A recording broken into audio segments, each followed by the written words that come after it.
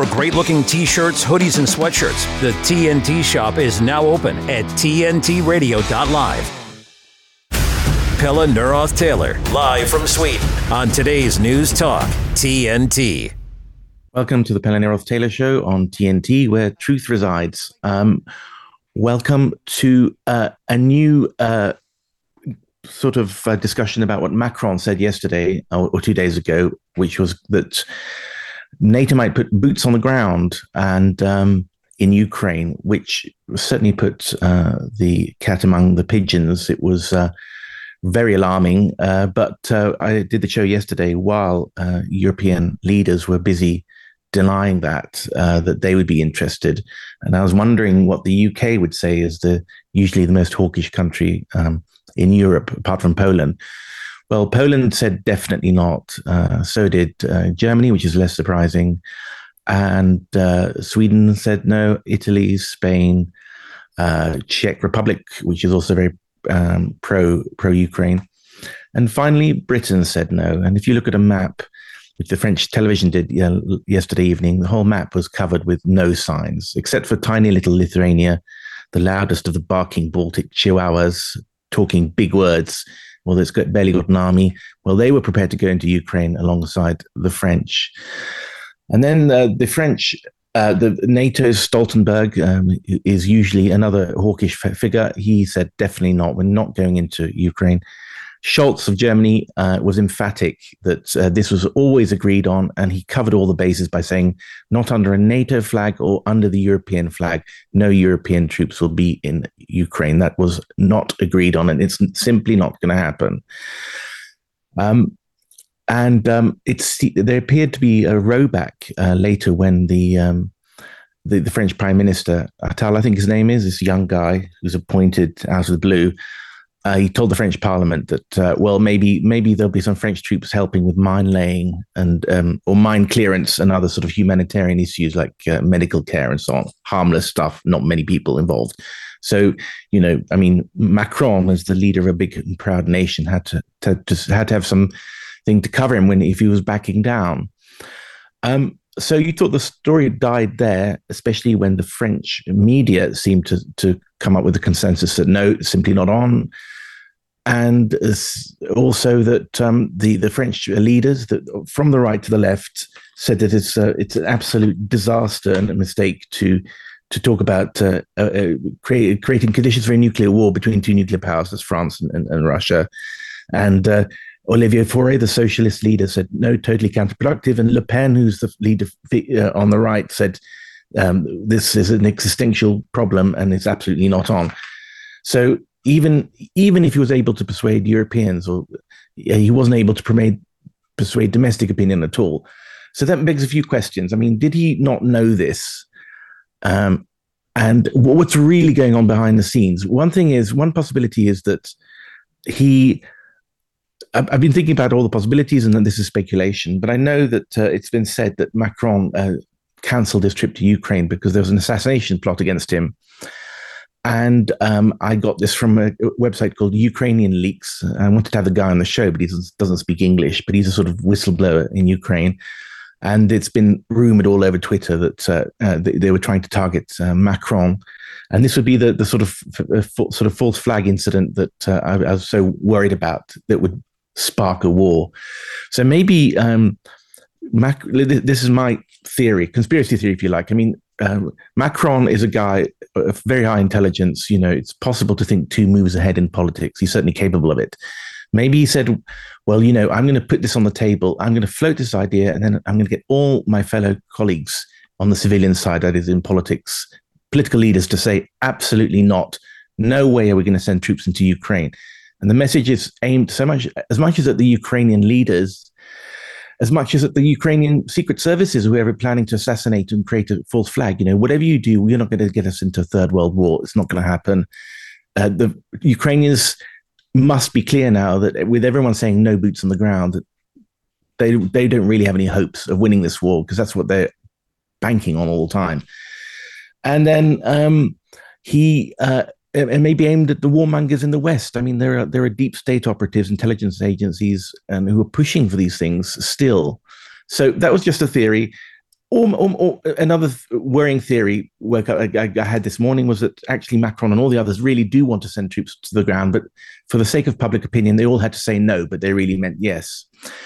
Anyway, I took it as a no. That was my instinct. I mean, the Americans piled in and said, we're not going to send troops. And it seems to be an absolute consensus for no troops on the ground, no World War III. But then you have some people in the British press this morning saying, well, troops on the ground might not mean nuclear war, might not mean World War III, the Ukrainians are losing.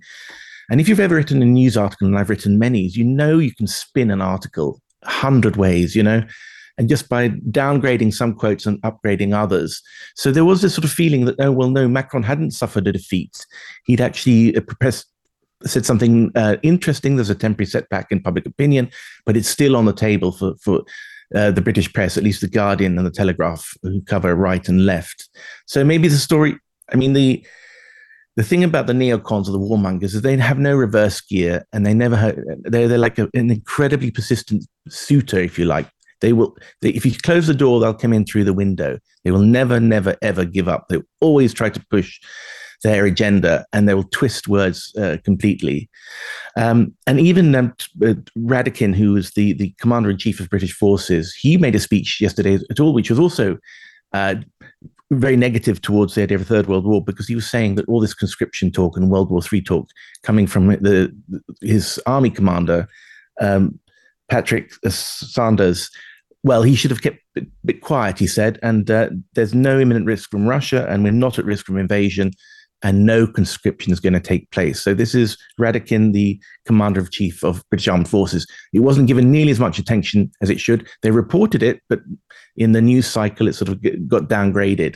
And that's an incredibly important story, and the papers could have led with that if they really wanted to make a statement, but they didn't.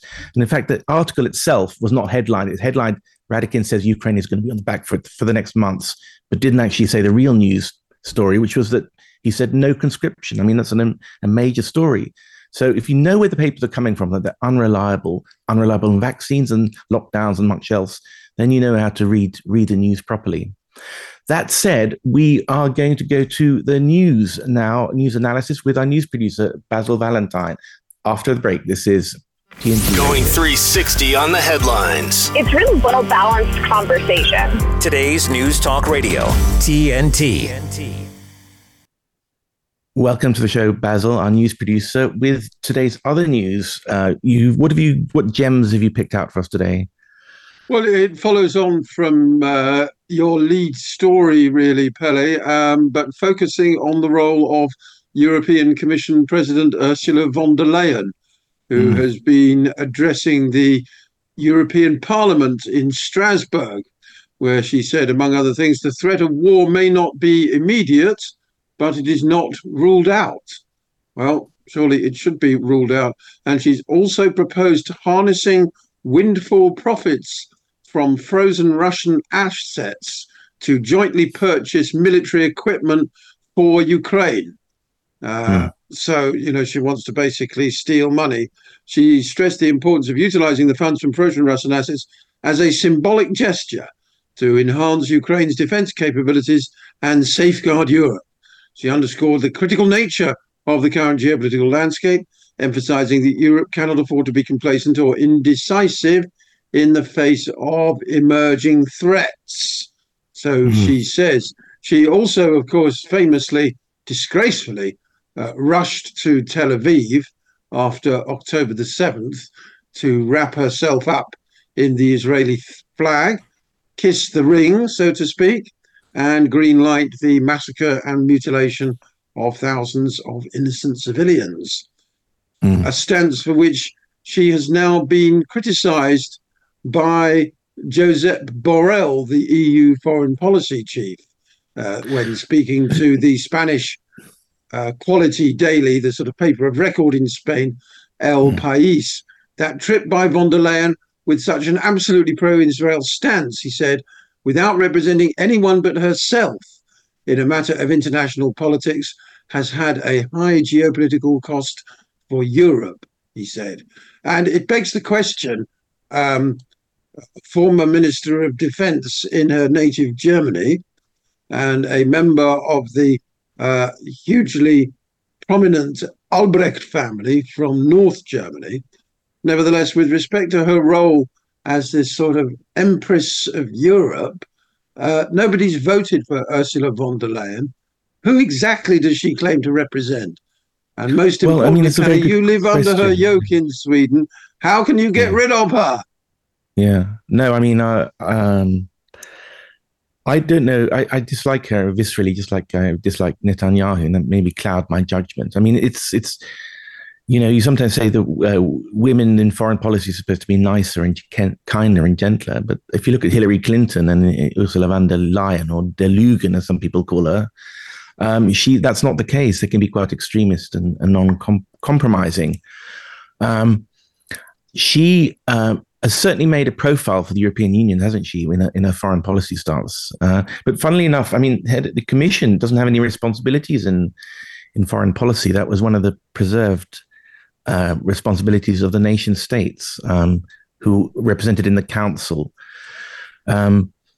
And the Council is whatever, the 27 member states and their leaders. And then the European Commission initiates legislation, but the Council, I think, I mean, they still really have the reins and they pass things on to the Commission. But I mean, she is, I mean, subject to what national leaders say and do. I mean, by the way, she will be appointed or not by the Germans as their candidate, but there'll be a huge amount of horse trading going on behind the scenes after the European Parliament elections, which is their sop to democracy in May. And what happens is that the four top positions in the European bureaucracy, the president of the council, the foreign policy spokesman, head of the bank, and the head of the commission, and fourth guys at the bank, at the central bank, they'll all be discussed and parceled out among, I mean, there'll be horse trading among the main nations. Of course, Germany and France have most of the power and so on. And then those candidates, or at least the foreign policy chief, Borrell, today, and the commission chief will be, the European Commission European Parliament will be allowed to vote on, but they won't be allowed to vote on different candidates. They'll have to vote yes or no to this candidate. So it's no real choice. And she needs to get 50% if it's her. But we don't know. I mean, Scholz refused to elect her for the NATO chief role. So because she's regarded too hawkish, and Scholz, for all his faults, the guy who's sometimes described as a Frankfurter sausage because of his appearance, is not as hawkish as at all, I think. And he might step back and fail to nominate her or push for her candidacy in Europe. So we just don't know. It's all behind dark smoke-filled rooms, as it says. It's like it's more obscure than the election of a pope, I think. So much for European democracy. Anyway. Yes, exactly. This is the whole point. I'm often attacked for my pro-Brexit stance, and I think it's fair to say that a lot of people have been very disappointed by the outcome of Brexit, although materially from day to day, it means little more than having to pay endless customs charges on imports. A friend of mine with a small business has been extremely negatively impacted by almost total disappearance of his exports to Europe. But the one good thing about not being in the European Union is that woman is nothing to do with me. She does not speak for me. I am not under her yoke. She bought billions of euros worth of vaccines, didn't she? In a very murky deal that she might appear to have profited from. I'm seeing that she assumed office, and indeed that is an entirely accurate way of describing her. She did assume office, and since assuming office, she's assumed all sorts of other power and authority. She isn't really supposed to have this sort of grandiose foreign policy role. It's really supposed to be only an administrative position. Exactly. It's not supposed to be sort of Empress of Europe. Anyway, she's due to finish in December, isn't she? She's due to finish this year. Yeah, that's right. Because after the European Parliament elections, there's a complete turnover of the Commission. I mean, elections are in May, and then I don't know. I think it could be December, but I mean that's the end of her term basically this year. So what if we're going to try and get rid of her? We non-Brits, that is, you have to vote for an anti-European party, because what's going to happen is the European Parliament consists of the Socialists and the Christian Democrats and smaller parties. And what happens is that the governments consult, again, in smoke-filled rooms with these heads of these parties. So they'll stitch up the jobs, So there'll be socialists having some of the jobs and Christian Democrats some of the other jobs, and then there'll be balance in gender and big country, small country, all those things. But the small parties, dissidents and thinkers won't have a say at all. So the sort of far right or the far left and the people who want peace in Europe, they just onlookers, just like much of the European public in reality. I mean, it's a kind of oligarchy that runs Brussels. And of course, she's very popular in Brussels because she's given the bureaucrats can feel they're tall. These nerds are kind of making war on Russia, sort of thing. And so they'll do their best, I think, to keep her in power. But as said, you, the public watching this, I strongly recommend you to vote for a Eurosceptic party and really show them bastards, Whether it's left or right probably doesn't matter. But I think in many countries, there won't be a choice. I think France has a choice because Le Pen is anti-European, and Mélenchon on the left as well. And of course, in Geert Wilders in Holland, I think. But the trouble is, when all these people get power, they moderate and they sell out on their principles.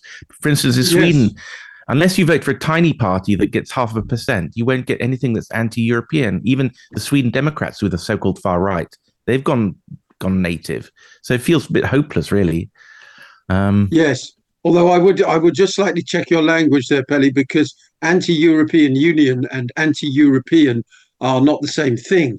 I'm 100% in favour of Europe as a cultural hub and as undoubtedly the most wonderful place in the world, but I'm very much opposed to the way the politics is organised by the European Union.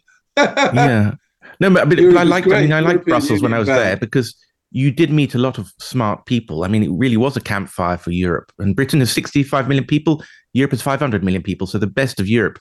You get more interesting people than you look at just even a large country like Britain. So I commuted between London and Brussels and found I had invariably more interesting conversations in Brussels than in London. But I mean, that's not to say that the bureaucracy is not corrupt and all the rest of it. I mean, I just met a lot of people coming to conferences and things like that. So I was always mixed. I had mixed feelings about Brexit. But anyway, I mean, what about the restaurants, Pelle? Restaurants in brilliant. Brussels are better, aren't and then they? Once you're in another circuit, you never need to buy another meal or go to another party again. I mean, there are cocktail parties every night, and because all the countries have embassies, all the NGOs, all the think tanks, all the lobbyists, the arms lobbyists. So I mean, it is you are seduced into it, and always interesting, beautiful women, and senators' women, daughters, rich food and champagne. That's right. Interesting conversation, interesting minds, but you probably need to be, and then these troglodytes from the Brexit parties from Britain, with ultra British manners, and kind of arrogant and pompous. I mean, I much prefer the Europeans actually, but I mean, I think they have a point, absolutely. So I'm still agnostic, leaning towards Brexit now, Well, I mean, I would be happy to be part of a European Union that had a powerful European Parliament, but basically closed down the Commission and all the other non-elected bureaucrats like von der Leyen with her nonsense. Go on. Terrible woman. Yeah. Anyway. Yeah, absolutely. Okay. All right. Thank you, Basil. Talk to you tomorrow. Thank you. Tomorrow's news. Thank you. That's our news producer, Basil Valentine, and we're going into break now. This is TNT Radio. TNT's Tyler Nixon. I think with the people behind her, the never Trumpers and the money flowing in, whatever their end game is, it doesn't seem that she'll be dropping out even if she loses her own state, which kind of gives you a sense of the arrogance of power of people who back the Nikki Haley's of the world, where the popular support, popular consent doesn't really mean anything to them. They're gonna continue forward seeking that power, putting themselves in the mix, regardless of how many spankings or smackdowns they get from the citizens, from the electorate, who are obviously minor, just a sort of a speed bump in the path in the quest for power. Tyler Nixon on today's News Talk, TNT. TNT is an independent global news talk station that does what others only say they do. TNT is a live radio and TV broadcaster that simply tells the truth 24 hours a day, 7 days a week. No one in the world does what we do, crisscrossing the globe, providing credible news and opinion all day and all night. In 2.5 years, TNT has become a credible and exciting platform with brilliant hosts and staff. It's a critical time, and we must continue to call out the misinformation and propaganda from mainstream media and their powerful sponsors. We're now appealing to our many friends and supporters around the world to go to tntradio.live and make a small donation to TNT while we seek the right investors to continue our important mission. If you're talking about it, we're talking about it. Today's News Talk Radio, TNT. Hi, this is the Pelle Neroth Taylor Show. Welcome back. This is our first guest of the day. Coming up, it's Mark Mostert, who's the co-director of the Institute for Disability and Bioethics and professor of special education at Regent University at Virginia Beach. He's written about and lectured on eugenics and euthanasia, and has engaged in disability projects to bring disabled people more into the forefront of our attention and help them into productive and interesting jobs. Hi, Mark. I was reading your paper this morning on euthanasia, and can you tell us what it is about? Because I think that's one of the lesser known. The Jewish Holocaust obscures a little bit what the Nazis did to disabled people. So tell us that story. Yeah. Good morning. What people don't understand, everyone, you're right, talks about the Holocaust and the murder of some odd 6 million Jews. But before that, the Nazis perfected their killing techniques on their own citizens with disabilities. Beginning in the mid-30s, they decided that there were people whose lives were not worthy of living because they could not contribute economically to the state. And so they eventually set up this whole apparatus, this whole bureaucracy to identify people with disabilities, ship them to one of 6 what were then mental institutions, and then gas them in the basement. And that's how they learned the techniques of gassing people and executing people using gas was against their own citizens in Nazi Germany. And the entire society was prepared by the National Socialists to accept this form of murder and execution. People in the arts started to make films showing people with disabilities in the worst light. Politicians certainly did that. Academics did that. The medical field was completely complicit. In fact, at the killing centers, it was Nazi policy that the only person who could turn on the gas to execute people with disabilities was the medical director, a doctor, an MD. So you had this complete melding of medicine and execution as something that became more and more acceptable. That program went on until about 1941, late 1941, when eventually the truth came out about people going to these centers and never coming back. And then it was discontinued formally, but still went on informally for the rest of the war. Gosh, I mean, I've got nothing to add. I'm not an expert on that topic, but I wrote a book on World War One and the effects. I think that's the catastrophe of the 20th century. And of course, if you, the Germans were starving from 1916 onwards, and I think that had several effects. I mean, the British were blockading them. And of course, Brits and Germans and everyone was dying in tens and hundreds of thousands as fit young men for what? A meter here or a meter there lost. It's absolutely crazy. So there's this huge loss of respect for human life. And also the Germans, I mean, I read a really interesting book, I think, called The Politics of Hunger, about how the generation that grew into Nazism, the Nazi youth in the 1930s, their brains had literally been deformed by starvation when they were newborns, you know. And there was a very, very strong sense of victimhood in Germany, I guess, that they were the victims, not the handicapped people. And in times of war, people do starve, and you prioritize your calories, as it were, and it becomes a fight for survival. And then when you've killed off your young men anyway to fight for a trench, what is killing a disabled person? I mean, in the scale of evil. And I think we need to factor that in as well. You know, I mean, the global lack of respect for life and death that was happening after the war. Would you agree with that? Yes, and and continues to this day. I mean, that when you look at what the Nazis did to people with disabilities, it is a blueprint very similar to what is happening now across the world with the pro-death movement and the promulgation of assisted suicide and euthanasia. The same kind of propaganda, the same kind of medical people getting involved, politicians getting involved, and where we have this culture of death now, where essentially the pro-death people are seeking throughout the world to have death on demand anytime, anywhere for anybody. And that, unfortunately, is where we are. I think that's one legacy of what happened in Nazi Germany, is that we have this happening now today in our very society. Okay, well, I mean, another obvious topic today is to talk about vaccines and COVID, because some people think that they're like death jabs. But we'll go into a quick break after the news headlines, and then we'll talk to you after in a few minutes. This is TNT Radio. TNT Radio News. Bring the news. 5, 4, 3, 2. Matt Boyland here with your TNT headlines. Washington has warned the situation in Ukraine is extremely dire, admitting the country's losing territory as Kyiv's forces retreat from their positions amid strong Russian advances. The situation is extremely serious right now. Frontline workers who were sacked or suspended for refusing the COVID vaccine in the Australian state of Queensland are celebrating a huge win. And Donald Trump and Joe Biden both won their respective primaries in Michigan on Tuesday, putting them on a path to a potential rematch in November. Globalist agendas, democratic rights at risk, corruption, propaganda.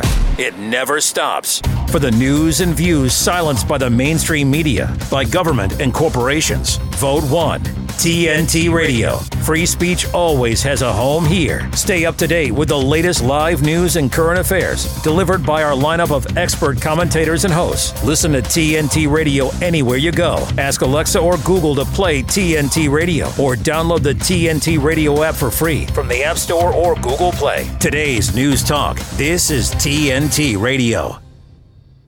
Welcome back to the Pelle Neroth Taylor Show. We've got Mark Mostert, who's a disabilities campaigner and an academic who's written interesting and horrific papers on the Holocaust of the disabled people in Nazi Germany. Mark, I don't know where you stand on vaccines. I'm sort of agnostic. I'll just explain background. I'm convinced that people who've been told lies about lockdowns and their efficacy, and masks and their efficacy, the death rate of untreated COVID, and the fact that they quieted down, they sort of silenced the efficiency of ivermectin and vitamin D. And I mean, some people, and I'm agnostic about whether the pharma industry did this deliberately to increase their profits of a vaccine that may or may not work. As to the vaccine, the jury's out. I'm still researching as much as I can. I can't say convincingly either way. I mean, there's a lot of very clever people, including Pfizer executives, say this is like a death jab. And I'm just trying to find my way through it. So you don't have to be a convert to it. But I mean, I'm saying, let's say it's a 30% possibility that all the anti-vaxxers are right. It's still a topic to keep in mind when you debate these things. Would you draw, I mean, is it facile to compare the 1930s death of killing of useless eaters, the disabled people, with the whole vaccination campaign of Bill Gates and Pfizer and so on? Well, I think maybe. There are certain parallels in terms of how the whole COVID vaccine was handled. I think the part that distinguishes it, I don't necessarily believe that anyone in the government or at Pfizer or Moderna or Johnson & Johnson sat around a table saying, let's kill people with a jab. I don't think that's true at all. What I do think is true is that there was perhaps undue panic at the beginning of the pandemic, to where we had to do something and we weren't quite sure what to do. And, public officials hopefully walk that very fine line with the public of it being informative and taking decisive action versus causing public panic. And I don't think anyone did a good job of that at the beginning. It was, oh my goodness, here's this horrible thing. There's these videos of people dropping dead in the streets in China. We're all going to die, kind of thing. And I think there wasn't enough done at that point to say, hold on a second. Yeah, this is serious, but we're going about this as best we can in a logical way. And that's the other part of this that didn't work, because there was so much. And I think the vaccine people, the pharmaceutical companies felt this pressure as well. We've got to do something. We've got to do it quickly. Let's go. And so I think the research into getting the vaccines out, and they're not really vaccines in the sense of a polio vaccine, quite frankly, but there was this rush to get anything out in the hopes that it would work.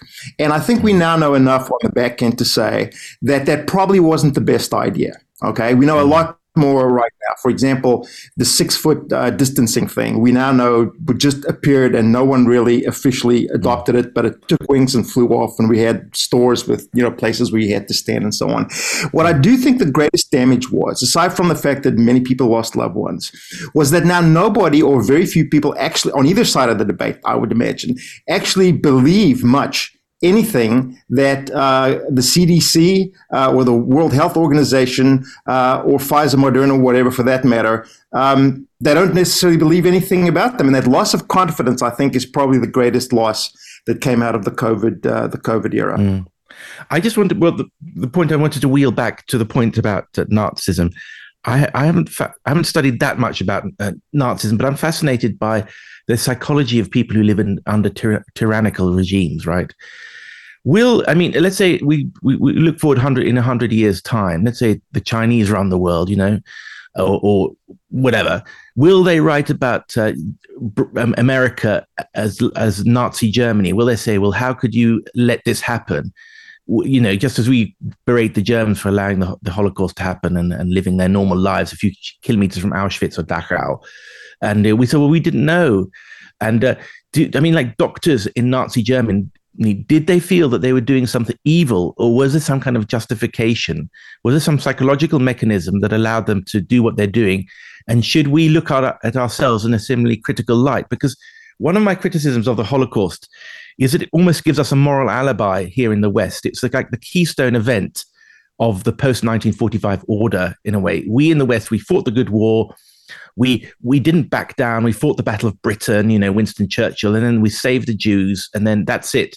We that gives us an alibi, and then colonialism, forget about it. Now the Indians are saying, well, hang on, you Brits killed millions of us, so don't come and lecture us on the Holocaust, But anyway, so it's given us an alibi, but I'm more interested in us asking questions about evil now. Do you think, so back to my question, were the Nazis aware of that they were evil, or did they have an excuse? I think I'm sure there were some that did. For example, the Einsatzgruppen, which were death squads who went after the Germans had gone through a particular area, they went through and massacred all the Jews.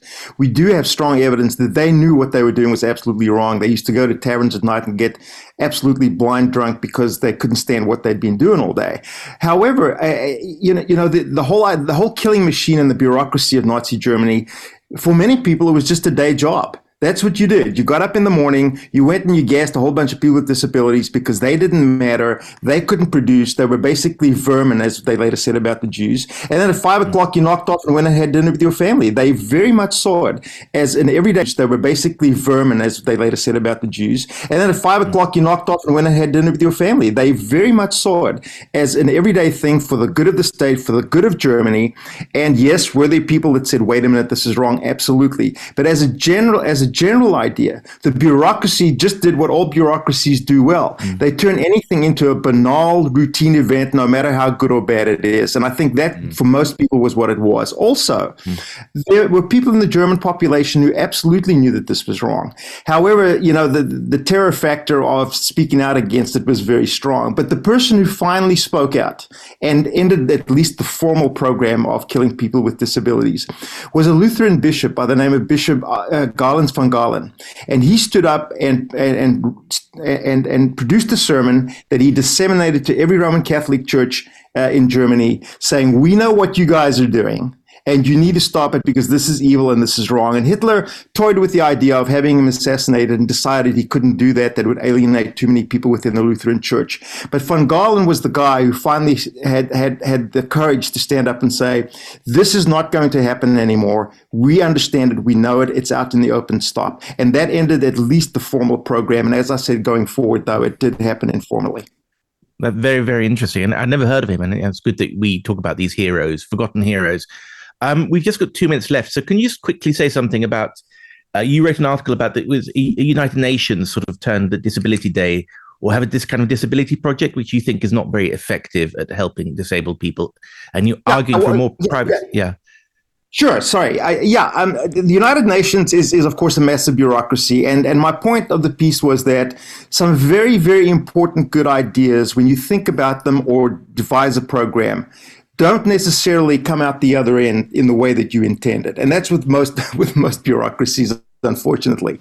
And what happened was after many years of deliberations, meeting, and so on, the UN came up in 2006 with a treaty on the rights of people with disability. Absolutely fantastic. We want no more hunger, no more poverty, no more bias, those kinds of lovely ethereal things that look great in documents. Member countries fell over themselves to sign on to this, and only then later discovered that there are certain metrics that they'd signed on to that in their countries they had to meet. And of course, in many countries they couldn't. So you had a perfectly good document, very well meaning, but the implementation has not gone very well. And basically today, the treaty is not effective because after it's been through all the bureaucracy to the countries, it's just not working. So Mark, just tell us where we can find your current project. What's it called if people can Google it and follow its I'm currently with the National Center for Public Policy Research as a senior researcher, and we run a program called Able Americans, and just Google nationalcenter.org. Nationalcenter.org will find us. Okay, Able Americans. Thank you very much. This is disability campaigner and academic Mark Mostert. Thank you very much for going into breakdown. Thank you so much. Appreciate it. TNT Radio. Thank you. Give Me a Minute with TNT Radio's Steve Malzberg. If you tuned into one of the three major cable networks on Saturday night at 7 p.m. when the polls closed in South Carolina to see how long it would take for Donald Trump to be declared the winner, well, let's just say you better have been on time. The polls have now closed at 7 p.m. We are waiting to see whether we will have a call in one direction or another or a too early to call. That has been the case in a few of the contests we've had. And as you can see there, and I'm learning this as I see it on your screen myself, we do have a call. We have projected a winner at polls closing. That was MSNBC. CNN was even faster in calling the race. Polling places are about to close in South Carolina. 5 seconds left in the GOP presidential primary fight between Donald Trump and Nikki Haley. And right now, we can make a major projection. CNN projects that Donald Trump will win the South Carolina Republican primary, defeating former South Carolina Governor Nikki Haley in her home state. And Fox News was just as quick. It is 7 p.m. here on the East Coast, and the polls are officially closed in the state of South Carolina. Good evening. I'm Brett Baer. And good evening, everybody. I'm Martha McCallum, live here at Fox News headquarters in New York for our special coverage of the South Carolina Republican primary. And the Fox News decision desk can now project that former President Donald Trump will win the state's GOP primary. Yes, all in all, a good night for Trump, very bad night for Nikki Haley in her own home state. Thanks for giving me a minute. I'm Steve Malzberg. Catch my show Monday through Friday, 9 p.m. Eastern, right here on TNT. Hi. I'm your retirement fear. But don't be scared. You're still in pre-retirement. Does that mean I have more time to plan? Precisely. Here, this is pretirement.org. Retirement savings options? Potential tax breaks? Ooh. This isn't scary. I'm doing it. You got this. Visit thisispretirement.org for free resources to help you customize your action plan. Coming to you live from Sweden, you're with Pelle Neroth Taylor on today's News Talk, TNT. Welcome back to the Pelle Neroth Taylor Show. We've got Mike Wallow with us again, having spoken so interestingly, I think it was about 2 weeks ago, about the new woke CIA and FBI, but we didn't get as far as we wanted. So, Mike, you're going to talk us through some of the issues. I read most of your book, and it's a sort of absolutely fascinating thesis. I mean, basically, this idea that cultural Marxism came from Eastern Europe via Germany, Weimar Republic. It came to New York. This kind of destructive anti-Western philosophy, and then from there it spread into government. You give an account of Obama and Obama's mentors, and then you've got the intelligence services, and then you've got the media. And basically, the thing that strikes me is that the intelligence services in the US are basically this kind of secret police of cultural behavioral change. Would you say that? That's what they've become. That's incredible. I mean, and that's a very simple idea to understand and very powerful and persuasive thought. But we're going to end up there, but we're going to start a little bit where the cultural Marxists' origins. Tell us about that and how it came to the US in a few minutes. It started with Karl Marx himself in 1843, so 5 years before he wrote the Communist Manifesto and had this economic revolution of the poor, toiling masses against the wealthy few. He came up with the idea to destroy Western society, or all society, by destroying their culture. So by destroying their national heritage, their religious heritage, their moral heritage, all the principles of their countries, as well as destroying their local communities and their nuclear families. So this was something that Karl Marx didn't originate, but he did as a Marxist. It didn't catch on at the time. And so you had the great revolutions of the late 1840s, and by that time it was social and economic revolutions, but Marx had then become known as author of the Communist Manifesto as an economic revolutionary. So this idea was revived after the Bolsheviks, after World War I, after they took power, and they thought, we're not going to be able to replicate our revolutions in Western countries through Bolshevik means. We'll have to try something else. So they revived this whole idea of cultural Marxism. Well, I mean, the social revolution, I remember reading a book about Russia in 1920s, where aristocratic women had to cut their hair and put charcoal in their faces, and how the peasants used paintings as toilet paper or whatever, and complete sort of hatred against Western civilization, of which the Tsarist Empire tried to be a part. And then, of course, it went to Frankfurt because they wanted to create a revolution there and recruited a lot of people who were intellectuals. Is that right? Right. So you take over the intellectuals, take over the cultural elites, and then you can change societies that way through revolutionary means. Right. Like the universities are the factories or something like that. You don't take over the factories, you take over the universities. And then, I mean, these are names after the Second World War. I guess these people went to the States and tried to spread the message there. And Herbert Marcuse, I know, is a name. Can you tell us about Marcuse and his influence? Sure. Well, they came over actually before the Second World War. So with the rise of the Nazis, so their goal was to take apart Weimar Germany and collapse it and take power. So Hitler did it before they could. So they fled to Western Europe and in the UK, and then others came to the United States. So much of the Frankfurt School was picked up from Frankfurt, Germany, and transferred completely to New York, to Columbia University, where they had the Columbia University Teachers College, and they could then get in there and learn and develop new ways of education to teach the teachers to spread their revolution through kindergarten through high school and colleges and universities. Herbert Marcuse was one of the great theorists of the Frankfurt School in the United States. He was a German. He was with the Communist International of the Comintern. That was the Soviet-controlled entity to control all the world's communist parties. He, like many other communists, broke with Stalin, but they still kept the same core principles. And he developed that into a way to make revolution more fun, more exciting. So you combine it with Sigmund Freud's sex. So you politicize sex, and you have as much illicit sex as possible to tear apart societal norms and to tear apart families and to sort of break especially younger people away from the moorings that their families had previously. So what does Marcuse do? Well, with the advent of World War II, the British persuaded the United States to build its first foreign intelligence service. And this service, called the Office of Strategic Services, or OSS, needed people, very intelligent people, scholars, linguists, subject matter experts on the areas of where the Axis was in control. And Herbert Marcuse was one of them. So he joined the American Intelligence Service as a communist, and then used that credential later on to become a formative part of what the CIA considers him now one of the founding fathers of American intelligence. He was really a Soviet operative and a communist and a cultural Marxist who developed this whole theory where by the 1960s you had the New Left rejecting the Soviet ways, but still wanting the same, utopia. And so Marcuse developed theories to guide that and shape it. Well, I just remember phrases like repressive tolerance. That was his main idea. So you can't tolerate ideas from the right, but you can tolerate ideas from the left or something, because that's the right way somehow.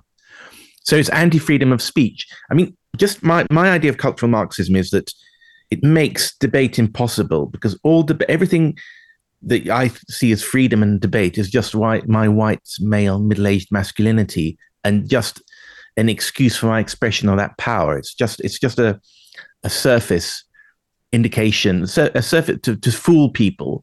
And so basically, you can't, if you're my opponent, you can't have a debate with me, because that's just submitting. And if I'm logical, well, that's just white logic, isn't it? White male supremacist logic. And logic, of course, I did maths at university, is supposed to be the universal language that you can communicate with aliens with, because logic is the same whatever galaxy you're in, or mathematics. That's what attracted me to maths, actually. But I mean, and of course, when you can't have a debate, that way lies strife and violence, doesn't it? I mean, does that? Yeah.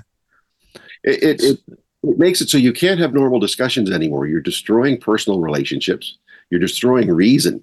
Even the French revolutionaries, as extreme as they were, after things got going, they still had what they considered reason, and there was still some sort of discussion possible without getting your head chopped off. But now you can't even have reason.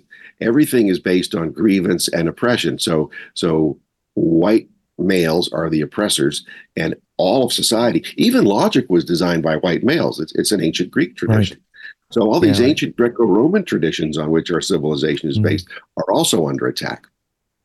So, I mean, in my world, if you have a good argument and you know the rules of logic, well, then you're the winner, as it were. But now you can't have an adjudication of a winner in an argument. Presumably, is it your level of oppression that determines who's right in an argument, or whose right prevails in a particular conflict? Right. Or is it the strongest, the most violent person? I don't know. I mean, we all live in a planet of 8 billion people. How do you adjudicate differences if you can't discuss? You do it through intimidation and force. Right. Okay. And then with the sort of self-righteousness that you're the oppressed person. Yeah. Right. And you dehumanize the opponent by, based on what you identify them as, or what they, quote, identify themselves as, based on who they are, really. So basically, I mean, this is kind of, I knew that it had taken over the universities, this kind of thinking, but you're also saying that it's taken over and journalism to some extent, I knew that, but you're saying it's taken over the intelligence agencies. So the long march through the institutions. And what effect has that had? And what's the intelligence and FBI and CIA, are they trying to reshape the American populace by these critical theory? I mean, are they like Bolshevik? Yeah, right. So how are they doing it? They don't say it in public, but they say it in their internal messaging, some of which I reproduced in Big Intel. They call themselves secret agents of change. Right. So when you think of it in a Western democracy where you have your intelligence services who have become accountable to no one, viewing themselves as secret agents of change to foment cultural revolution, not only in their own structures, but through society at large. And there's no way to stop it, because our presidents, regardless of party, and our legislative institutions have not even begun to confront this yet. Wow.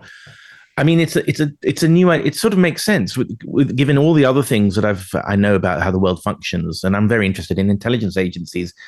But this gives a new angle to it, and it sort of sounds very plausible, because they'll use all the tricks that they've learned and honed through decades, and the powers that the FBI have and so on. I mean, are the FBI harassing white males in particular now? And traditional families? They're doing it in a different way. So internally, they're doing it through diversity, equity, and inclusion, which doesn't mean what it pretends to mean. It's not an equalizer, but it is a means of getting these different identity groups to rise artificially through the ranks, not based on merit, but based on identity. And then by forcing out capable people, regardless of who they are, but because the FBI is mostly white males, it's to push them aside, force them out, and force the other ones meekly to comply. So FBI Director Wray, for example, is not one of these revolutionaries, but he's just a weakling who's at the top who allows himself to be pushed around by the militants taking over the nerve center. As far as society goes, they've already started coming after traditional people. Say traditional Latin Rite Catholics were now viewed as a threat to American national security. People who were opposed abortion and who were out by clinics, not to harass people, but just to be there as a vigil. Because they believe these are unborn children who are being killed, and so they're there just as a silent vigil, which is protected speech. They're now harassed as threats. And then during the COVID lockdown, when you had parents realizing the really strange social revolutionary indoctrination going on in many of our public schools, these are the government schools by government workers. You had parents confronting the elected school board members, and that was viewed as a threat. And then even the FBI was called in to take care of it. So this is the origin. We're at the original point right now in the past few years of the FBI being used against traditional families. Right. You talked about the Soviet Union quite a lot, and I know that you work with Singlaub and back in the 80s? And I did. Brian Crozier. Yeah. Okay. Yeah. Well, I mean, I did a lot of research about those guys because I wrote a book about Olof Palme, the Swedish prime minister, who was a sort of sworn enemy of these guys. And they said he was a communist. And I don't think that, I think he was a normal social democrat, but he was harassed by people who thought that he was a closet communist. And that's why I'm a bit biased towards these guys. But okay, but there was, the thing is, you've written quite anti-Russian stuff on your blogs and stuff, but aren't the Russians now they're post-communist, aren't they now representing a world that many conservatives admire? I mean, there's been a huge rise of religion in Russia, and there's I mean, it's propaganda, of course, but they're standing up in the world as defenders of traditional rights, and they say, haha, you're the communists now. Do you think there's any truth to that statement? Well, look, this type of stuff, wokeness and critical theory and cultural Marxism are not allowed in Russia. Yeah, right. Putin knows what he's dealing with. He's a smart guy. So people do like this alpha male leader, not some wimpy Euro leader who is an Obama type who's just sort of been feminized and brought into this world of critical theory and cultural Marxism. That's not to say he's a good man at all, but it is to say he's an effective leader who has presided over a traditionalist revival in this country. Because I think he's anti-communist. I mean, I read Russia Today sometimes, and there's a lot of propaganda, obviously, but they're quite open about the failures of communism. So it's okay to criticize communism. And I don't know. I mean, it seems that. But just to change the subject, do you think that Obama played a role here in this? Because he had his very interesting. His mentors were communists, weren't they? And some people talk about Biden as the third Obama administration. So he's had 12 years now to push a sort of critical theory agenda, communist agenda on the West, on America. Is that right? Yeah, and if you word it that way, the communist agenda, it sounds crazy. But if you look at it as a critical theory agenda, which is the engine of cultural Marxism, then it's very precise. And when Obama came in, he inherited and took over a national security bureaucracy that had been centralized excessively by President George W. Bush after the September 11th attacks in 2001, in a way that the United States had never seen before. And so we had always had a divided intelligence community. CIA could not operate internally. The FBI was the investigations were begun in the local cities and not in the central government level in Washington. This was all changed after 9/11 to fight terrorism, along with laws that gave the security apparatus extraordinary powers. So when you have a centralized system like that, then it's subject to abuse from the top by someone who wants to abuse it. So by the time Obama came in, he was able to impose that in his second year in office. And he imposed it from the top down into a bureaucracy that had already been now filled with mainly newer and younger people who had been imbued with critical theory and cultural Marxism through college. So they viewed their country, they viewed America not as what we had always viewed ourselves as. They viewed our founding principles as morally corrupt, as written by racist white men who had no redeeming values, and viewed the United States as a country to be loathed in one way and fixed in another way, and to become just one other country in the world. So we've become what we've become now. We can't even maintain freedom of the seas anymore with this kind of thinking. Mike, we've got to start to wind up there, but basically to summarize recent developments in America, America is run by Obama's secret behavioral police, and then everything makes sense, including, do you think the election was stolen in 2020? Yes or no? That's all we have time for. Yeah, in certain of the areas it made a difference. Stolen. Okay, thanks a lot. We'd love to have you on again. Mike Waller, author and former spy. Thank you very much, Mike. How are we doing for time there?